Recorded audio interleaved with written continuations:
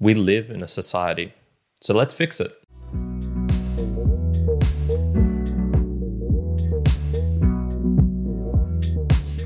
Welcome, Mere Mortalites, to another round of the book reviews. My name is Kyron, host of the Mere Mortals podcast, but also this one where I dive deeper into the books that I'm reading to give you the juicy information within, to extract some themes you might not have realized, and to also have some thoughts. Indeed, we do have Charles Handy, The Second Curve, Thoughts on Reinventing Society. So this book was published in 2015, and it's about 230 pages in length. It took me about 4 to 5 hours to get through. It's not super dense. It is a collection of essays reflecting on societal changes and predicting potential innovations of the future. Now, most of this has a sort of technology and management focus to it, and it does have smatterings of facts taken from throughout history, from his own life, from modern culture, and it uses this to help reinforce his personal opinions. So it is very much an opinion-based book, as indicated by the subtitle Thoughts on Reinventing Society.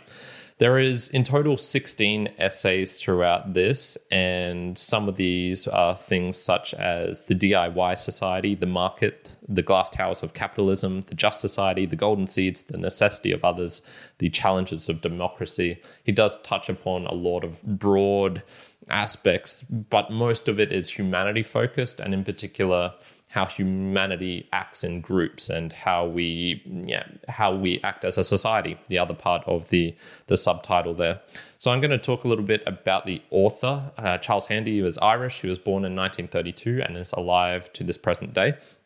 Throughout his life, he has had a extensive focus in the management economic side of things. So he worked for Shell management for large portions of his career before moving over to become a professor, I believe, of economics and of management theory and things like that. So he was associating with people like, I believe his name is Peter Drucker, who's kind of the management guru. And he grew up in the era of, these big conglomerations, corporations appearing in the United States and whatnot, before finally transitioning to what he would say is his ultimate pleasure and what he should have been doing probably years earlier, which was becoming a writer. So this book is the latest in a long publishing history. He mostly published from 1976 through to 2006, so the later part, the I suppose wise part of his years. And this book in particular, published in 2015, is the latest, and it was published at 83. So kudos to him for keeping on and rocking on, still publishing books at that late age in life. Let's get into the first theme, and I have extracted one: innovation. Get started before the decline. So what is innovation? I'm going to define this, and it is to make changes in something established, and it's new methods, new ideas, new products, essentially, is what innovation is. What you'll notice about that is it's rather ambivalent. It doesn't have a idea of whether this is good nor bad, so you can have products which can make society worse or they can make them better. Ideally, it would hope to be better, but this isn't always the case. Now, this probably gets into what is the second curve and the title of this book. And so if you look on your screen now, you'll see that there is a sigmoid, an S-shaped curve, or an S that has been laid on its side. And basically what this curve shows is that when you're creating something, when you're innovating, there is going to be an initial inception with a bit of a dip down as you're putting in resources and whatnot to try and get something off the ground, to testing and whatnot. You're going to have this growth as it starts to hit market, as people start to use the product, or as the idea gains traction. It's going to hit a peak of maturity where this idea is the greatest thing ever, everyone loves it and whatnot, and then it's going to decline. And you can see this in all sorts of venues in life. It can be in physical products, it can be in ideas, it can be in sports teams, it can be in whatever it is that you're thinking of. Change will happen over time, and it will be the cool thing at one point, or hopefully will be the cool thing, but inevitably it experiences a decline. And this is somewhat purposefully low definition in his idea. So we have this curve that comes up, and the second curve is his essentially saying you need to start a new cycle of innovation, of development, before you hit the peak or the maturity of this first one. And let's just take a physical product, for example, a computer. You need to start working on the next version of it, or perhaps even a completely new way to present a software such as through an iPad or something like that. And you need to do this well before you hit the peak of your current one, because when you try and innovate when you're on a decline, it is much, much harder. And so if we go into page 23, he talks about the timing of this and why you need to do this. So the nasty and often fatal snag is that the second curve has to start before the first curve peaks. Only then are there enough resources of money, time, and energy to cover that first initial dip, the investment period. If you try to draw the second curve as one taking off after the peak, when that first curve is turning down, it doesn't work, on paper or in reality. The second curve never gets up high enough unless you give it a sharp kink. The problem, however, is knowing when that first line is about to peak. And so he's talking about how, okay, yeah, you have to try and get this before it's in. And so some of the examples that he produces are Sir Alex Ferguson, famously from the Manchester United coach. Whenever he had talented players, whenever his side was doing really well, and he was having these players who were hitting kind of getting close to the peak of their careers, he would be searching elsewhere for new talent to draw in so that these new players can start to mature, can start to have that initial period of learning, of getting associated with the team or the style of play and whatnot. And then when these other players have, hit their peak and are starting to decline down, these new ones are now rising and they can somewhat replace or take their place. Other ones of this I've already somewhat mentioned is Steve Jobs. So with the iPad, with the iPhone, whenever he had a big product release and everyone was starting to love it and sales were going through the roof, he was already working on a new product which would come out. He would get into the music industry. He would create, the tablet and things like that. And then you have the counter examples of this, which are things like Kodak. Kodak, the amazing photography kind of business. They dominated. They had the best cameras. They had the best quality and all this sort of stuff. And yet they didn't realize, okay, the digital revolution is going to change how people interact with photography, how it is done, how people use it. And so even though I believe they had a patent for digital photography, they let it lapse, or they didn't use it, or they didn't start developing on it. And so they experienced this massive decline. And I don't know the full story. Perhaps they tried to innovate out of it afterwards, but they were just too late. They started working on the right thing too late, if they ever even did start. So this is all really interesting and really just going to show, okay, you have to try and get to these things before they've hit their peak. Now, what this low definition, the problem with the low definition of what he was explaining is, one, he doesn't really give an opinion on how to know when you're starting to hit the peak of something or when you can predict that. And he also didn't reflect upon what happens if you start too early and if you start innovating on the next new product before you're even in this kind of growth phase, and you kind of kick yourself in the teeth because now you're extracting resources from when you should be doing what you were doing well and trying to get this harder. So it is very low definition, and it's just a useful concept to start thinking about, I suppose. And all of this comes down to psychology. So to continue on from that page, psychologically, when everything is going well, it is reasonable to expect it to continue, other things being equal. Why not project the present into the future when it is so obviously successful? Success, however, puts blinkers on us, discourages doubt, reinforces itself. Only in retrospect can we look back and say, that was it, that was the peak, that was when we should have started to think anew. Unfortunately, being wise after the event is too late to be useful. And it all does come down to psychology eventually. Rooted in this, I think, is not accepting change, or not. There's just something about humanity where we want things to just stay the same as they are. And what is this down to? Is this just because it's evolutionarily taxing to be constantly innovating, to constantly trying a new thing and whatnot? Is it because of the age and risk relationship? And so that people in these companies, and both on an individual and in a company level, they reach a stage where they have become ossified, where they have just through the process of time of the body physically ossifying, and bones getting brittle and things not working as smoothly as they used to, and companies have this same sort of effect.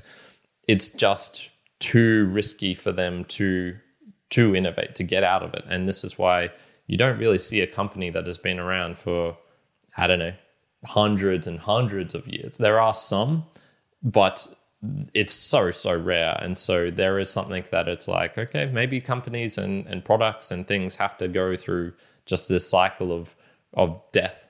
They have to experience this. You can't just constantly innovate your way out into the future.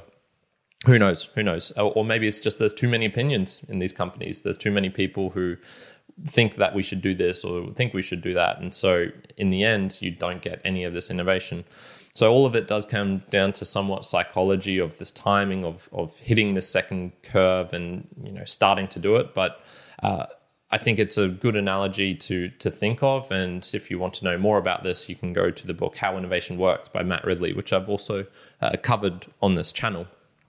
Let's get into the second theme now, and this is justified outrage. It's fun, but dangerous. So I'm going to give a little bit of an explanation of the style of this book. It really was his personal opinions. It was his thoughts on society, and because he is 83 years old when this was published, he has had a lot of time to live and see how society has changed over time. So I would say roughly it's kind of 1/3 observing these changes as they have occurred. 1/3 is his kind of explanations of them. So why have these things changed? Why have companies started acting in this certain way? Why do people do this on social media? Why is education in the state it's in? And then I suppose 1/3 is kind of critiquing it, highlighting the problems and really showcasing them. And he does a pretty good job of this. And so one of the things is you kind of see this justified outrage in his work and his voice, because so many of these problems do seem unfair. They do seem to be, targeting certain people. They do seem to be just like, why have we gotten into this state? And so in this section here where he's talking about the glass towers of capitalism, we have on page 106. Can we safely trust these big, aging, bloated, and selfish organizations with our futures? It is not time to return to the idea of a business or as a responsible community that pays due heed to all its constituents, one whose core purpose must be to seek immortality through continuous self-improvement and investment. I've concentrated on America, where corporate capitalism has been most developed, but the same trend is discernible in other economies. Continental Europe is protected to a degree by its more rigorous governance structures and its greater reliance on the banks as the longer-term financiers. But even here, the temptation and pressures of the shareholder value model can be felt. And then he goes on to talk about how we've got the idea of a company the wrong way around, and it shouldn't be to be, creating stuff for the shareholders and associates and whatnot. It should be focused on the end consumer and on creating a good product and whatnot. There are many, that first sentence there is something that I would definitely associate with, this justified outrage, these big, aging, bloated companies. Screw them. Why are we, why do we have to live in this world where these things exist? And then there's many other examples in the book where he's talking about a certain way that government is structured with democracy. It's like blah blah blah blah. You can kind of feel the critique, the outrage in there. And one of the things I suppose is it's important to remember that just because you have a good diagnosis doesn't mean that you have the cure, or that there is even a cure, perhaps. So one of the things I took from this was he's a pretty good observationalist, both of the past, of the present, and predicting where things will go in the future. I think he's done a pretty amazing job of that in this book. What is questionable is his kind of advice or implementations. Now, it's not really strong in this. It's only hints here and there where he says, oh, this is possibly something we could do. This is what I think might be useful.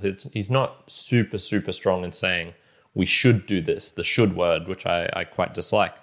But a lot of his solutions somewhat boiled down to the government should do something. Somebody should do something. And this is where I think it's important to remember, okay, just because you can criticize, it's very easy to criticize, to point out problems and whatnot. It's much, much harder to create solutions to this. So if you want to reinvent society, what is the best way of doing this? From what I can tell, just from his little pieces here and there, I would think that his thoughts are that it should be a top-down sort of reinvention, that we should put money in these different places, or we should all do this sort of thing. And my thoughts are more of an individual first type mentality, where here's some of the things I think that can lead to dangerous situations where bad incentives go wrong, or we have seen enough of this in the 20th century of systems of thought. Talking mainly about communism here, but there were other ones where dictatorships and things like that you can have very negative outcomes for the society. And what tends to happen with these is you have outrage on others' behalf.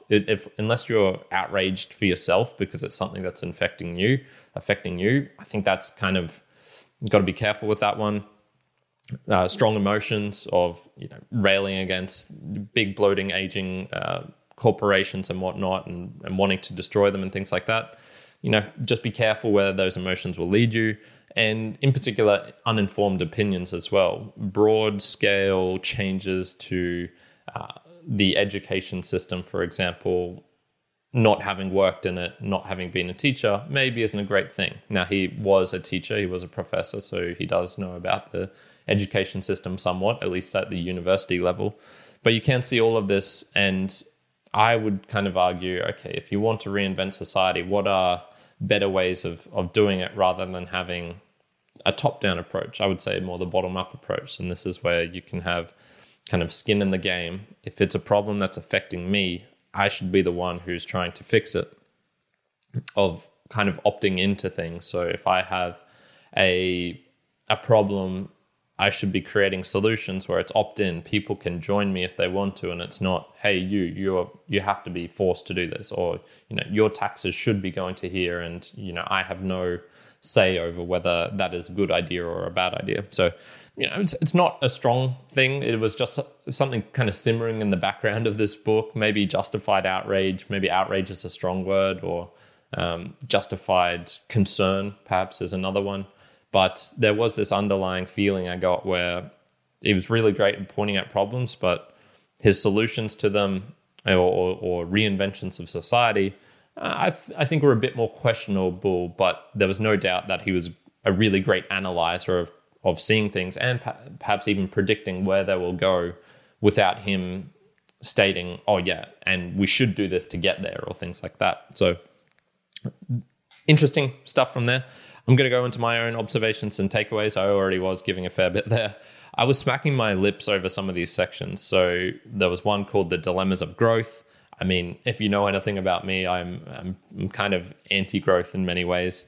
The Ponzi Society, which was talking about the debt system and how the pension system, particularly in Britain or the UK, and how ridiculous that is. And he just has some really great kind of insights and things in places which I think were really good. So a small little one here from The New Disruption, just tiny paragraph, so page 54. Living in the present is all very well, but if we fail the marshmallow test, we will shortchange our future. And so this is where he was talking about how social media, if we live too much in the present, it doesn't give us time to reflect on things, to be able to make analysis and delay gratification, and that this constant mindset of living, of constant information coming in is disrupting our ability to delay gratification. And then the marshmallow test is this very famous test study from, does he say in here, 50 years ago. So this is probably in the 1960s, thereabouts, of someone who was giving kids a marshmallow. And he said, you can eat this marshmallow now, or if you wait 15 minutes, I'll give you a second one. And then the kids who waited and got the second marshmallow, when he measured them later in life, they tended to have better success and outcomes. I've seen some debunking of this. I don't think it's that strong. I think this is one of those ones, one of those psychology studies that have somewhat survived the replication crisis, but just a word of caution there with that one. And then another one is an idea here, which is something I battle with constantly, and it's, this. I was talking before about how I'm more of a a markets-based person and individuals first, but he has a good argument here of the counter to that of the top-down approach. And so he says, second curve thinking would accept that markets are useful, even essential, but that they need careful regulation and tight rules, that they do not work in all situations, that trusting to intermediate measures can be misleading, that an unquestioning belief in the power of the market to organize our lives is dangerous, and crucially, that the value of much of life cannot and should not be expressed in financial terms. To do so is to turn us into commodities.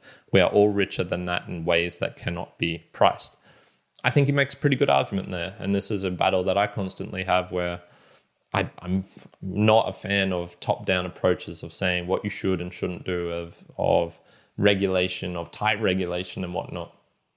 But I am also not a fan of us being seen as a dollar sign, as every individual having for every action a dollar associated with that. And there's a kind of conflict between the market and which tends to do this, and then this kind of top-down approach, which might have more of these ideas of other intangible qualities that we care about, of justice, of equality between equality of opportunity, for example, of not having totally ridiculous laws it's kind of the rich being able to get richer and using their worth and their value to dictate things, etc., etc., etc. So he does fit in some really nice pieces of insights throughout this book. One which I gained was an insight into why in the Industrial Revolution, even though people were moving from the poorer, I suppose, outskirts of the farmlands and things like that, moving into the city, even though they were getting bigger wages, so you would think, oh, okay, they're not becoming as poor.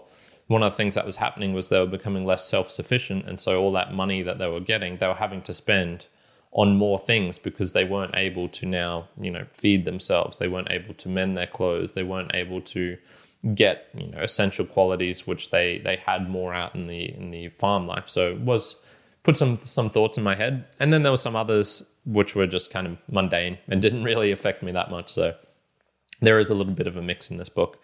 I'm going to give my final summary. I think it's a typical problem with books of essays is continuity. So many of them seem to struggle to have a nice, pleasant reading experiences going from chapter to chapter. There's 16 essays in here.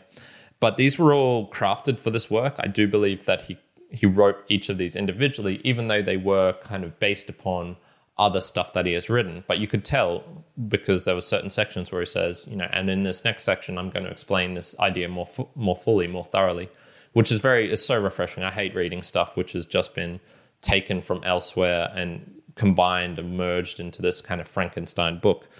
This was not that. So even though the topics were somewhat scattered, he was talking about the education system, then he would talk about the financial policy, then he would talk about social media, then he would talk about government organizations, and then he would talk about companies and shareholders. All of these sort of things, but it was clear, consistent thinking throughout, which I highly enjoyed. It really is more for provoking thoughts or discussion on society rather than solving it, I would say, and solving problems. So it's, I would say, perfect for people who more like the little bit, the more thinkers, the more people who want to move on quickly from topic to topic or prefer the shorter form.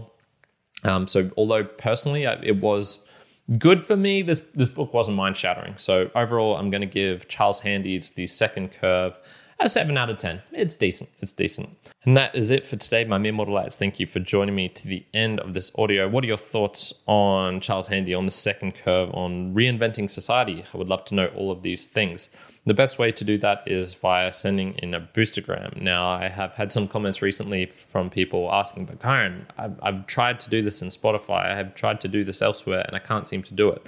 Unfortunately, my friends, this is something that does require a reinvention on your part of trying something new, of innovation. So one of the ways that I get support from this podcast and comments and feedbacks and things that I really enjoy is people sending in a message. And you can do this directly within your podcasting app if you're using a newer app. Unfortunately, a lot of these legacy media apps, such as Spotify, such as Apple, such as Google Podcasts, they are lagging behind on the innovation. They are well and truly into their first curve, and they're on the decline, and they have not shown any signs of wanting to get into the second curve. So what these new apps offer is, as I mentioned, on the screen, you will see images that I'm talking about of what the second curve actually looks like. You will see links to different places. You will get transcripts and captions within these apps, which a lot of the legacy ones cannot do. So what apps would I recommend?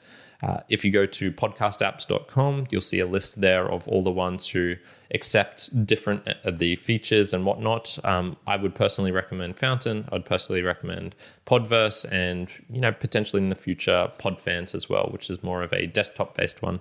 So all of those, with that, you're able to send in a message.